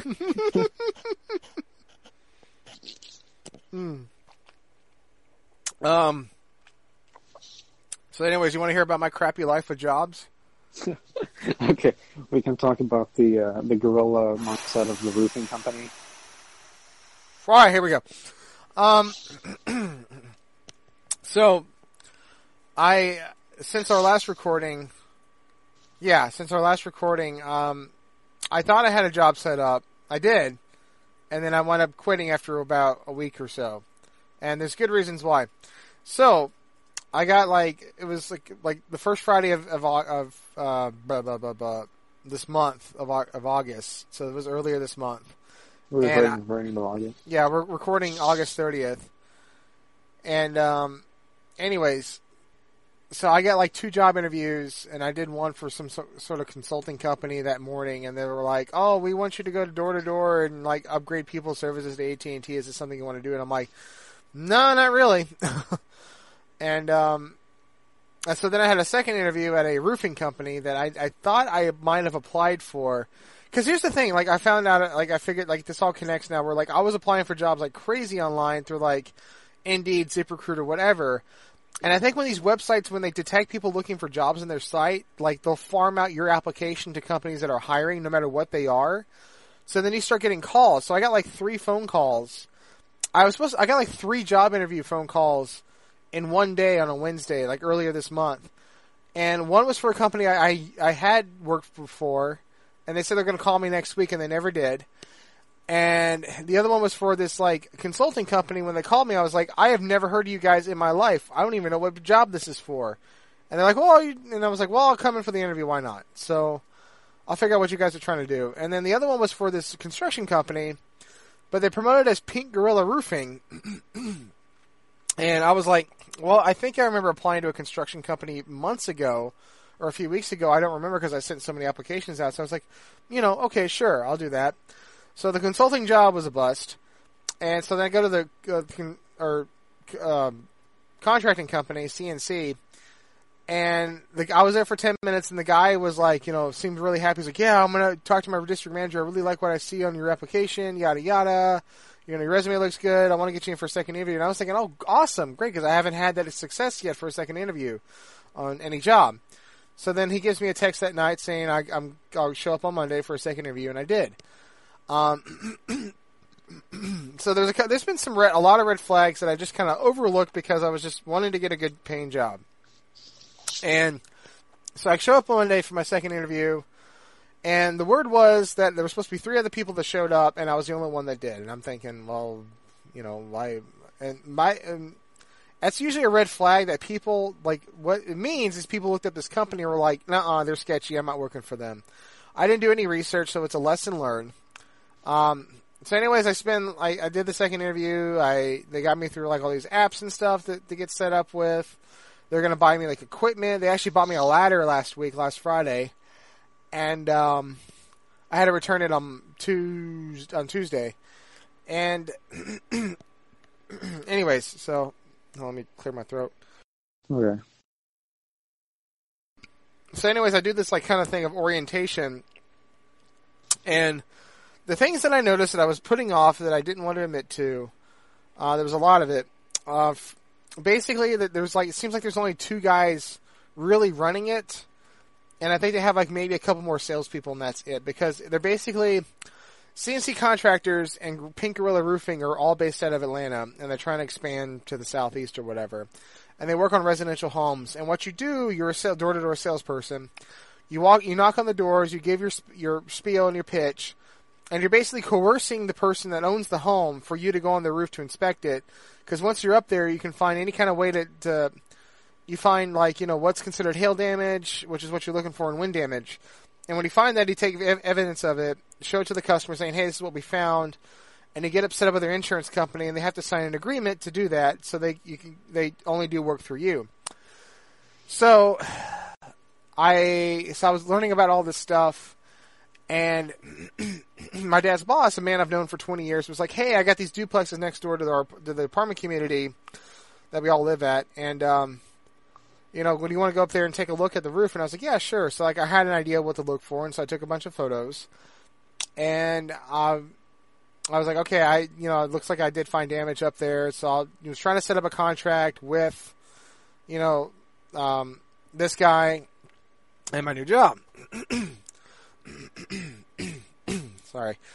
So anyways, it was last Friday I was out on the field or whatever, seeing going up there and inspecting a roof with my supervisor or whatever.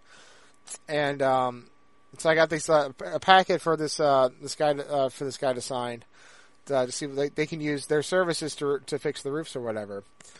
And So anyways, I got to see like the roof crew work and do all that fun stuff. So then, over the weekend I didn't hear anything back from my dad's boss. And so then Monday I was supposed to go in for more orientation, and they're like, oh, we have all these adjustment meetings and stuff. We can't come in today. We can meet up tomorrow. And I was like, okay, sure. So I met up with this guy. His name's, we'll just call him D. So I met up with D, and I was like, hey, I got that contract you want to look at. Because I figured if anything was up with this company, he'd point it out in an instant. And so we sat down, and I told him, I gave him my speech spiel and all this other stuff. And he looks at the contract, reads every word of it, sets it down, and goes, I'm going to tell you right now, I have no good faith in signing this right as of right now, and I'm going to tell you why. And he starts nitpicking everything out of that contract that is totally, like, liable to that company. That homeowners sign that basically state that, like, they can't take them to court, and they don't have to follow any kind of warranty for good job or good craftsmanship. Because that's all, like, the good craftsmanship thing in the terms of the warranty, that they don't have to honor anything, because it's all written in legal jargon, is, like, right there in that first paragraph that the customer's going to go, oh, okay, because they're not going to know, unless they're a lawyer or whatever. And so he starts pointing all this stuff out to me, and then it's just, like, all the red flags and all the gears start clicking, and, like, okay, yeah, I need to get away from these guys. So then I get a message from my supervisor, and he's just like, hey, man, come in tomorrow. And then I gave him a call, and I'm like, hey, you got a minute? So then we start talking, and I said, hey, I had D look at the agreement or contract or whatever, and he's just like, he found a whole lot of BS in this, and he brought up a lot of stuff that is very troubling for me to find out. And I repeated to him, and of course, like the corporate dog that my supervisor is, he's going to defend everything. He's going to be like, no, that's not what it means. This is actually an agreement. He says what the customer signed is an agreement before the adjustment comes out there, so then they get the real contract or something, which doesn't make any sense because what you hand to these customers is a legal binding contract. So it's deceptive, it's sketchy, all that stuff. And then I was like, look, knowing what I know now, and especially after I researched their company, I was like, dude, I can't in good faith work for you guys anymore. And I got your letter in the back of my car. I'll drop it off at your office Tuesday. And that'll be that. You don't have anything else that's company property from me. So I did that on Tuesday, and anyways, I did that on Tuesday, and then the guy sends me a long text message of basically kind of guilt tripping me to you're making a terrible mistake. This is the best company ever.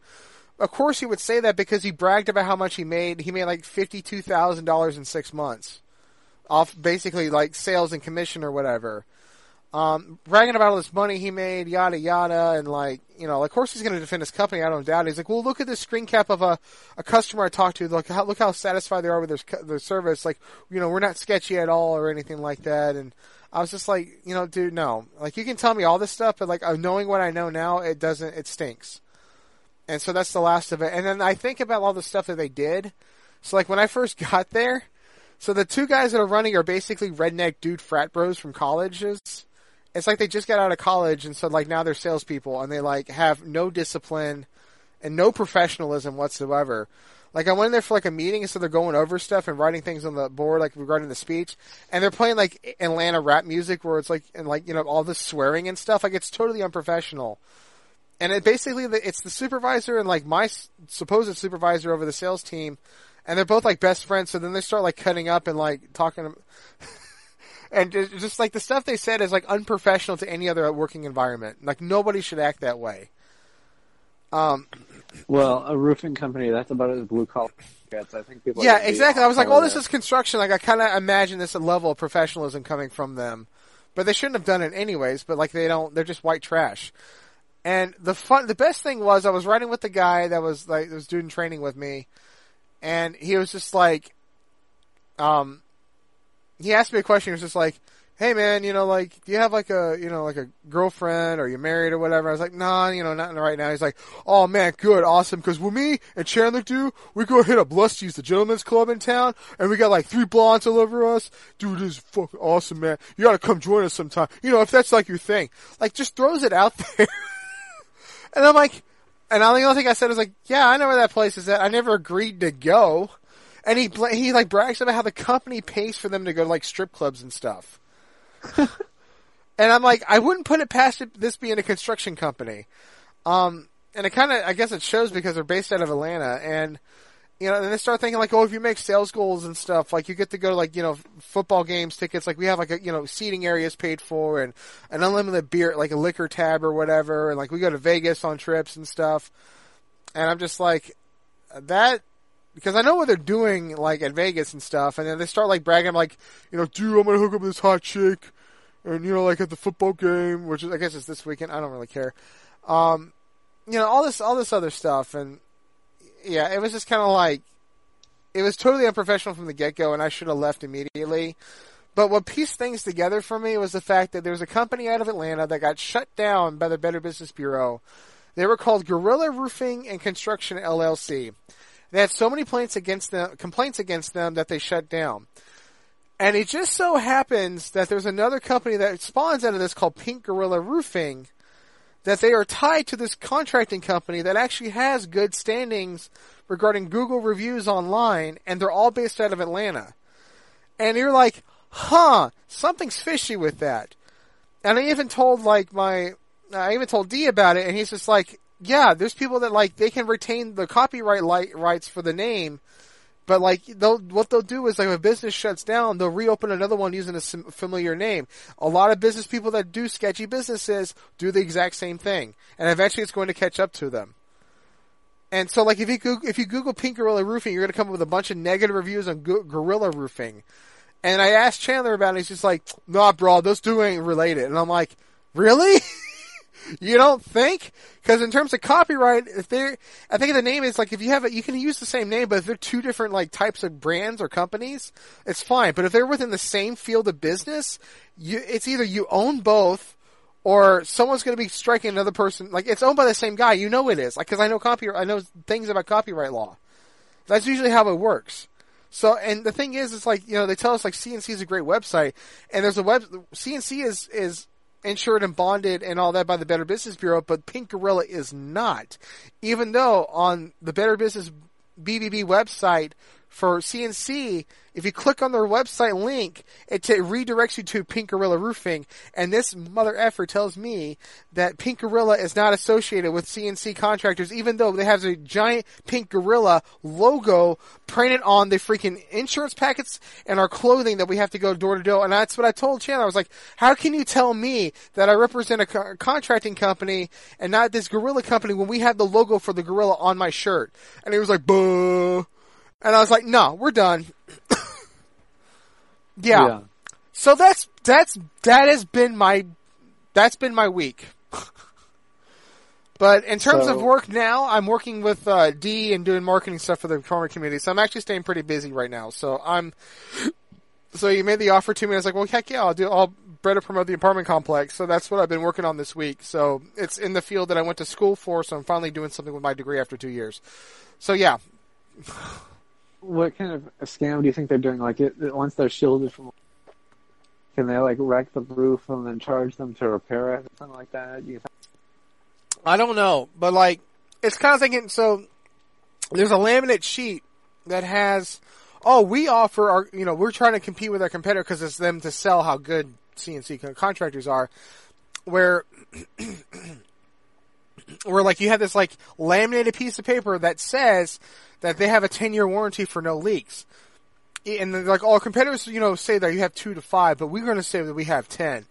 And I'm thinking, okay, and I even told Chandler this too. I was just like, dude, you say that we have this 10-year warranty thing, even though in the contract agreement that we're handing these customers to sign to use our services, we're not bounded to any warranty. That contradicts each other. That is deceptive as crap. He's like, well, no, it's not, it's an agreement. It's the same as the contract. I'm like, yeah, it is. So, it's a lesson learned for sure. So, it's stuff like that, man. I just kind of want to hold on to their, like, stuff just to show, like, what not to do on a contract and, like, what to look for in terms of sketchy crap. So, my thing is, like, I will never work for a business that's ever been created in Atlanta. It's probably just maybe construction. I don't know. I think it's any business created in Atlanta. Well, I think Turner Broadcasting has higher standards. So, like, I would like to still work for, like, TBS or Cartoon Network. Maybe one day, perhaps. Who knows? So. Yeah. Now I understand how illegal immigrants are able to take over the roofing industry. So, if this is the kind of competition you've got from Native Americans doing construction work. Well, it's all Latinos. It's and apparently, like, a lot of these, like, what I understand is a lot of these, like, construction companies won't hold themselves to, like, a solid legal agreement regarding, like, the work they promise. They make all these promises, but they're going to weasel their way out of not legally being bound to that.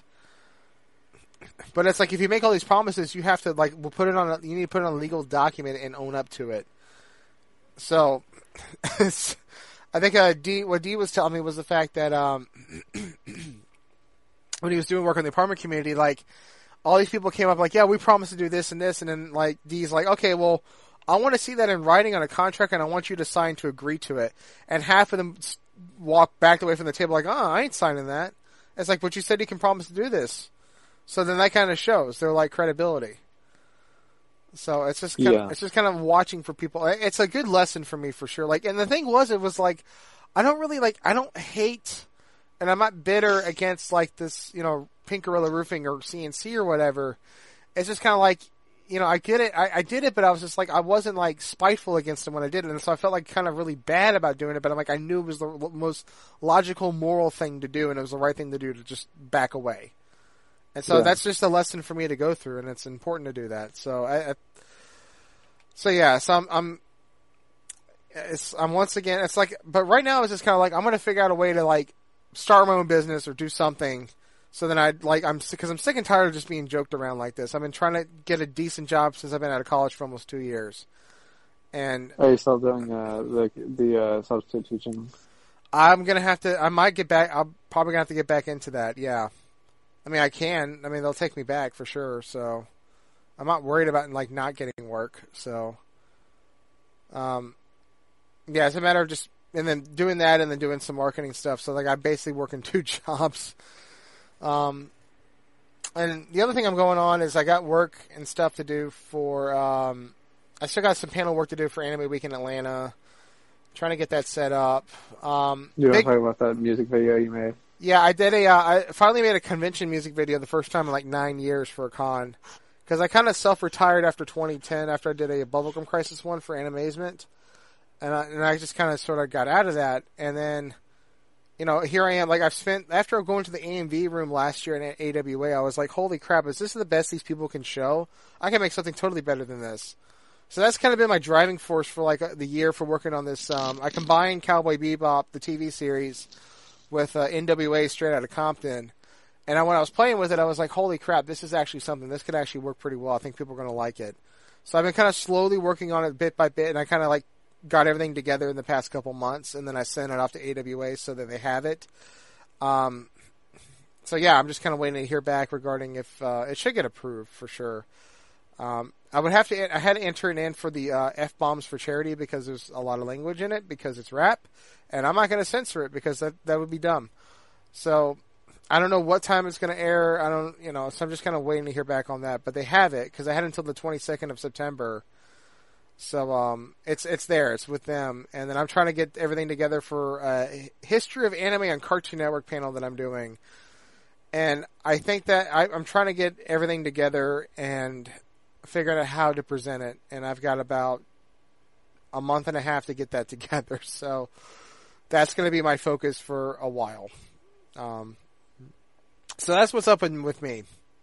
So my exciting life as a podcaster whenever this episode comes out. So, that's what's up with me. Unless you got something to add. Okay, yeah, I'm going to read a tweet from President Trump here. Thank you to Wayne Allen Root for the very nice words. President Trump is the greatest president for Jews and for Israel in the history of the world, not just America. He is the best president for Israel in the history of the world. And the Jewish people in Israel love him like he's the king of Israel. They love him like he is the second coming of God. But American Jews don't know him or like him. They don't even know what they're doing or saying anymore. It makes no sense, but that's okay if he keeps doing what he's doing for all Jews, blacks, gays, everyone.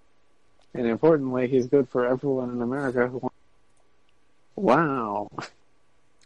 What did you think of these Trump tweets about King of the Jews? He's quoting like a Jewish supporter, but a lot of people were like commenting on the fact that he was quoting somebody who was calling him like the second coming, and all these. Oh my gosh!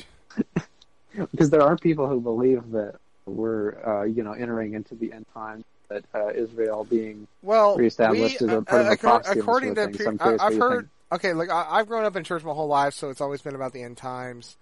It was especially prevalent regarding the Y2K in the year 2000, because even that's kind of how I got really scared by then. So they were preaching about Y2K in your church? Well, it was definitely like a topic you couldn't avoid, but my thing was that, like, I've had a pastor say, like, oh, we've been in the end times since Jesus, went back to heaven or whatever, because that's when everything kind of started happening, and so it's just a matter of waiting. But like in terms of like technology advancing in the past 100, like everything's been advancing like incredibly fast for the past 100 years. Just what's been advanced in the past 100 years, from horse and buggy and steam engines and stuff, and really 200 if you look at it that way. So the Industrial Revolution. Yeah, so it's a matter of how much we're going to evolve before like biblical prophecy actually happens. Well, one thing that I've heard is that people at the time that Jesus died thought that he was going to come back within their lifetime and save them, and that this was why they were committed to his religion, because they thought they were going to be saved from death in this lifetime. But I don't know if that's true or not, whether people actually thought that at the time. It's definitely written regarding, man does not know, only God knows the hour and date of when the rapture happens and when everything sets up. Not even Jesus knows. And man's not supposed to know either, but man can make all these guesses and sell millions of dollars in books every year about like 2020 reasons why the rapture is going to happen this year. And that's just it's just a joke. Like the old camping guy that did that stuff. Yeah, he's been doing it 40, 50 years at this point. Like, it's just there to sell books. Like Christianity's become a marketing ploy. It's disgusting. It's like, if you read the Bible, you're not supposed to know, so don't even freaking worry about it. If it happens, it happens, and if you live to see tomorrow, fine, whatever. So it's just kind of like, it is what it is, man. It's freaking God's timing. I'm not going to question it. Whatever the reason I'm on Earth for right now, however long I got this gig set up on this lifetime on here, I'm going to enjoy while I got it. Praise God, all that good stuff, man. So that's what's up. So like it's just because if you, there's no point in pondering and worrying about it all the time. It's like, dude, like God's got you on this Earth for an assignment and a reason and a purpose, and you knew your creation and your being before you even were made, stuff like that. So there's just, like it's just like focus on that. There are prophecies in there, right, involving like that the Jews will retake the Holy Land and this sort of thing, like in the Book of Revelations. Isn't that the case? There's some of what's going on now was predicted back then with the Jews returning. Well, you got this. I like to call him a lard-ass. Preacher John Hagee out of San Hambonio.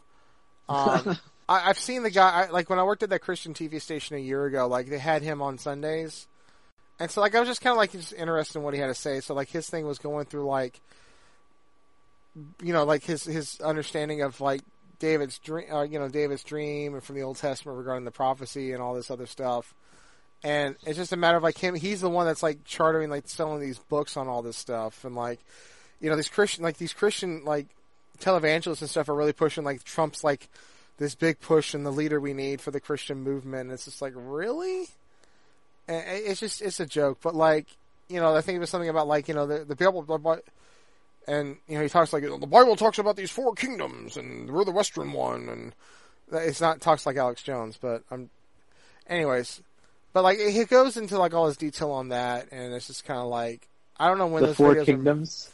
4 kingdoms so was like it's the Western Empire. I don't know, man. It's just I saw it because I would watch all the stuff like in the control room, and I'm just kind of like, all right, man. Just show me what you're selling, man. So there was like the fact that like the regarding the Middle East, you got China, Europe is a power, and then you got like America as one. So those are like the four main ones that I guess like and Russia, I guess, is the fourth, right? I guess China, Russia, Europe. Yeah, it's something like I don't know, but like if the Middle East is part of that because everything is going to happen in Megiddo, Armageddon, all in the Middle East. So it's all going to center around Israel because it's kind of like there's a reason why, like Israel got their nation back after 2,000 or 3,000 years later, after the Assyrians like basically jacked them from them. But that was kind of their own misdoing. But that was kind of all in God's plan. So yeah, it's interesting when you look at the history of all that. So,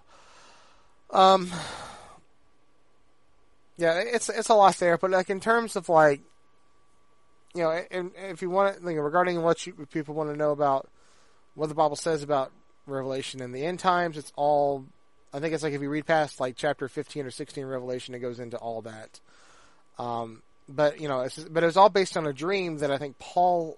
I think it was Paul that had the dream about it or a vision on it, so he wrote it down. But then there's always these instances. But the thing is, we don't know when all this stuff is going to happen, and it could be America could collapse as a country, and it may not happen. So, it's interesting because we don't know. Only God knows. So it's just whatever. Yeah. I ain't gonna worry about it.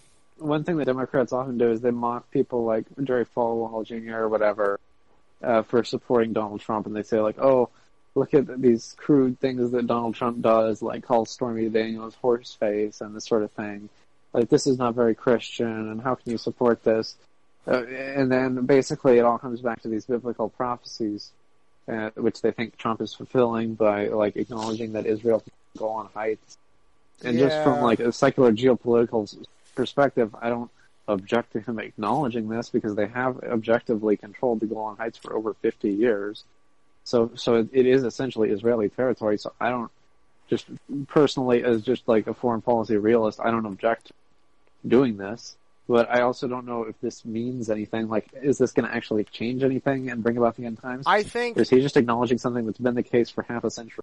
Yeah, I think everything's going to lead to something is the way I look at it, but it's not instant. It's very, it goes at its own pace. So like when something happens and people freak out, like 2012, when everyone thought the world was going to end in 2012 because the Mayans predicted it, and it's 2019 and we're still standing on this mother effing planet.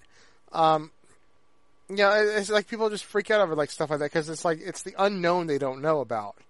And Nostradamus, that's another one that people like to bring up. It's like, oh, he predicted this and that and the other. Nostradamus, yeah, I don't put thought in that stuff. Like, man, I got my own crap to worry about. I got my own life. Yeah.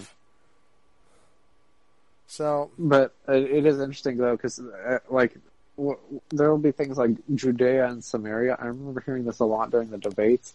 Like Marco Rubio would refer to like the West Bank or certain parts of Israel he would refer to as these terms. And I don't know if there's some sort of prophecy that Israel will, annex these other parts, and then that will be like the completion of a prophecy. Because I know Hagee, he did support people like McCain because he thought McCain was going to bring about the end times by starting a war with Iran over the whole Israel situation, because Israel was being threatened by Iran at the time. They had this president called Ahmadinejad that was saying stuff like Israel is going to vanish from the map and this sort of thing, and that it's going to fade into history, and that Iran was chanting death to America and all these kinds of things. And so Hagee thought, like McCain, he's this loose cannon. He's always supporting wars. He's going to get us into like the end times. He's going to like jumpstart this prophecy, because it seems like this is not going to happen on its own. If the world is going to end, it's going to end because of nuclear weapons or something like this, and then our souls will all be saved or something to this effect. But and then McCain was like actively courting this guy's endorsement, and then at some point somebody like dug up comments that Hagee made about like the Jews will not be saved because they don't believe in Christ. This. And then McCain had to like denounce him and say like, oh, well, I don't agree with this anti-Semitism, but if you're a Christian, isn't that intrinsic to your religion? I mean, they went after Bush for the same thing because they were like, Bush, your denomination says that the Jews won't go to heaven. But, like, if you're a Christian, don't you believe that you have to believe in Christ to go to heaven? So, I mean, a lot of this stuff, it's like you run up against political correctness if you're actually believing in what the Bible says in 2019, and so people have to try to square this circle, and I'm not sure if it's even really possible to be a Christian and not be, condemned for some sort of violation of modern PC ethics, you know? Yeah, I was trying to find... It's interesting how Hagee would say something like that, even though the Bible calls in Psalms, and I was trying to find the right Bible verse. Hold on, actually I can probably just Google it, because I had a screenshot of it. Let's see. Psalms verse about strife. Oh my gosh. I think it's...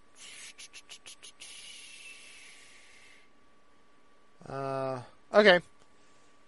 So, it's interesting, like, people want to call for war and all this stuff, and I'm like, oh, did you guys know about Proverbs 23, where it says, avoiding strife brings a man honor, but every fool is quarrelsome. So, it's like, you got, like, we're not supposed to be the ones that, like, push, like, God's agenda or whatever. Like, it's gonna happen on His own terms. So then, like, don't freaking start crap that you're not supposed to be in charge of. And, like, it's just, I'm seeing all that, like, I'm finally kind of, like, been seeing the hypocrisy of, like, mainstream Christianity for a while now. And it's just, like, it's hard for me to back really anybody that's, like, mainstream. There's a few people, like, I would support and I do talk highly about, but the rest of them are just in televangelists. It's like they have their own agendas just to sell a book, to dupe Christians into fear, even though it's funny because the Bible says fear not. It's just nonsense. And so that's kind of like, I can see why people don't want to be a Christian or be, like, part of the Christian community, because it's like, how are you guys any different from us? You guys have, like, your own, like, agenda, which I think is even more harmful than, like, what we're doing. And it's just like, yeah. So, like, again, it's just like, I worry about me, man, worry about what God has in my life. So that's just kind of what's up. So I do me. But, yeah, I just, in terms of, like, political stuff, it's just like, nah, it's like, just don't even worry about it. That's kind of all I got to say. Okay, so I guess we covered a lot of stuff on closing remarks. Yeah, we've been at this for almost 2 hours. Oh my gosh. All right, that's a good length for an episode. So that's a very good length for an episode. I feel like we talked about 20 different things regarding Jim Carrey movies, and sporadically covering JoJo's Part 4 in, like, no nonsense sequential order. Just kind of just a totally off the cuff podcast, and then we spend more than half the time on, like, 3 or 4 topics for closing remarks, because that is how we roll. Yeah. So next episode will come out with something. Can't tell you what it is, because that's the suspense and the surprise. But please stay tuned, and appreciate the listener for sticking around this long and hearing us gerb about our gerbs and other internet drama stuff. So I've got to get up early tomorrow because I'm hanging out with my brother. So I will let you go. So everyone take care. Have a good time. Have a nice life until the next episode. So later. Good.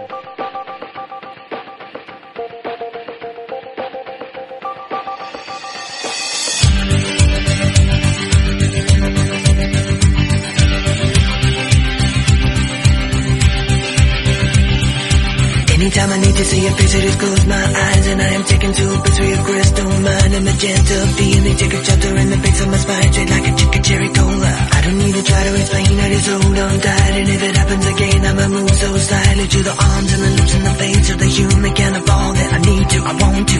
Come stand a little bit closer, breathe in and get a bit higher. You'll never know what hit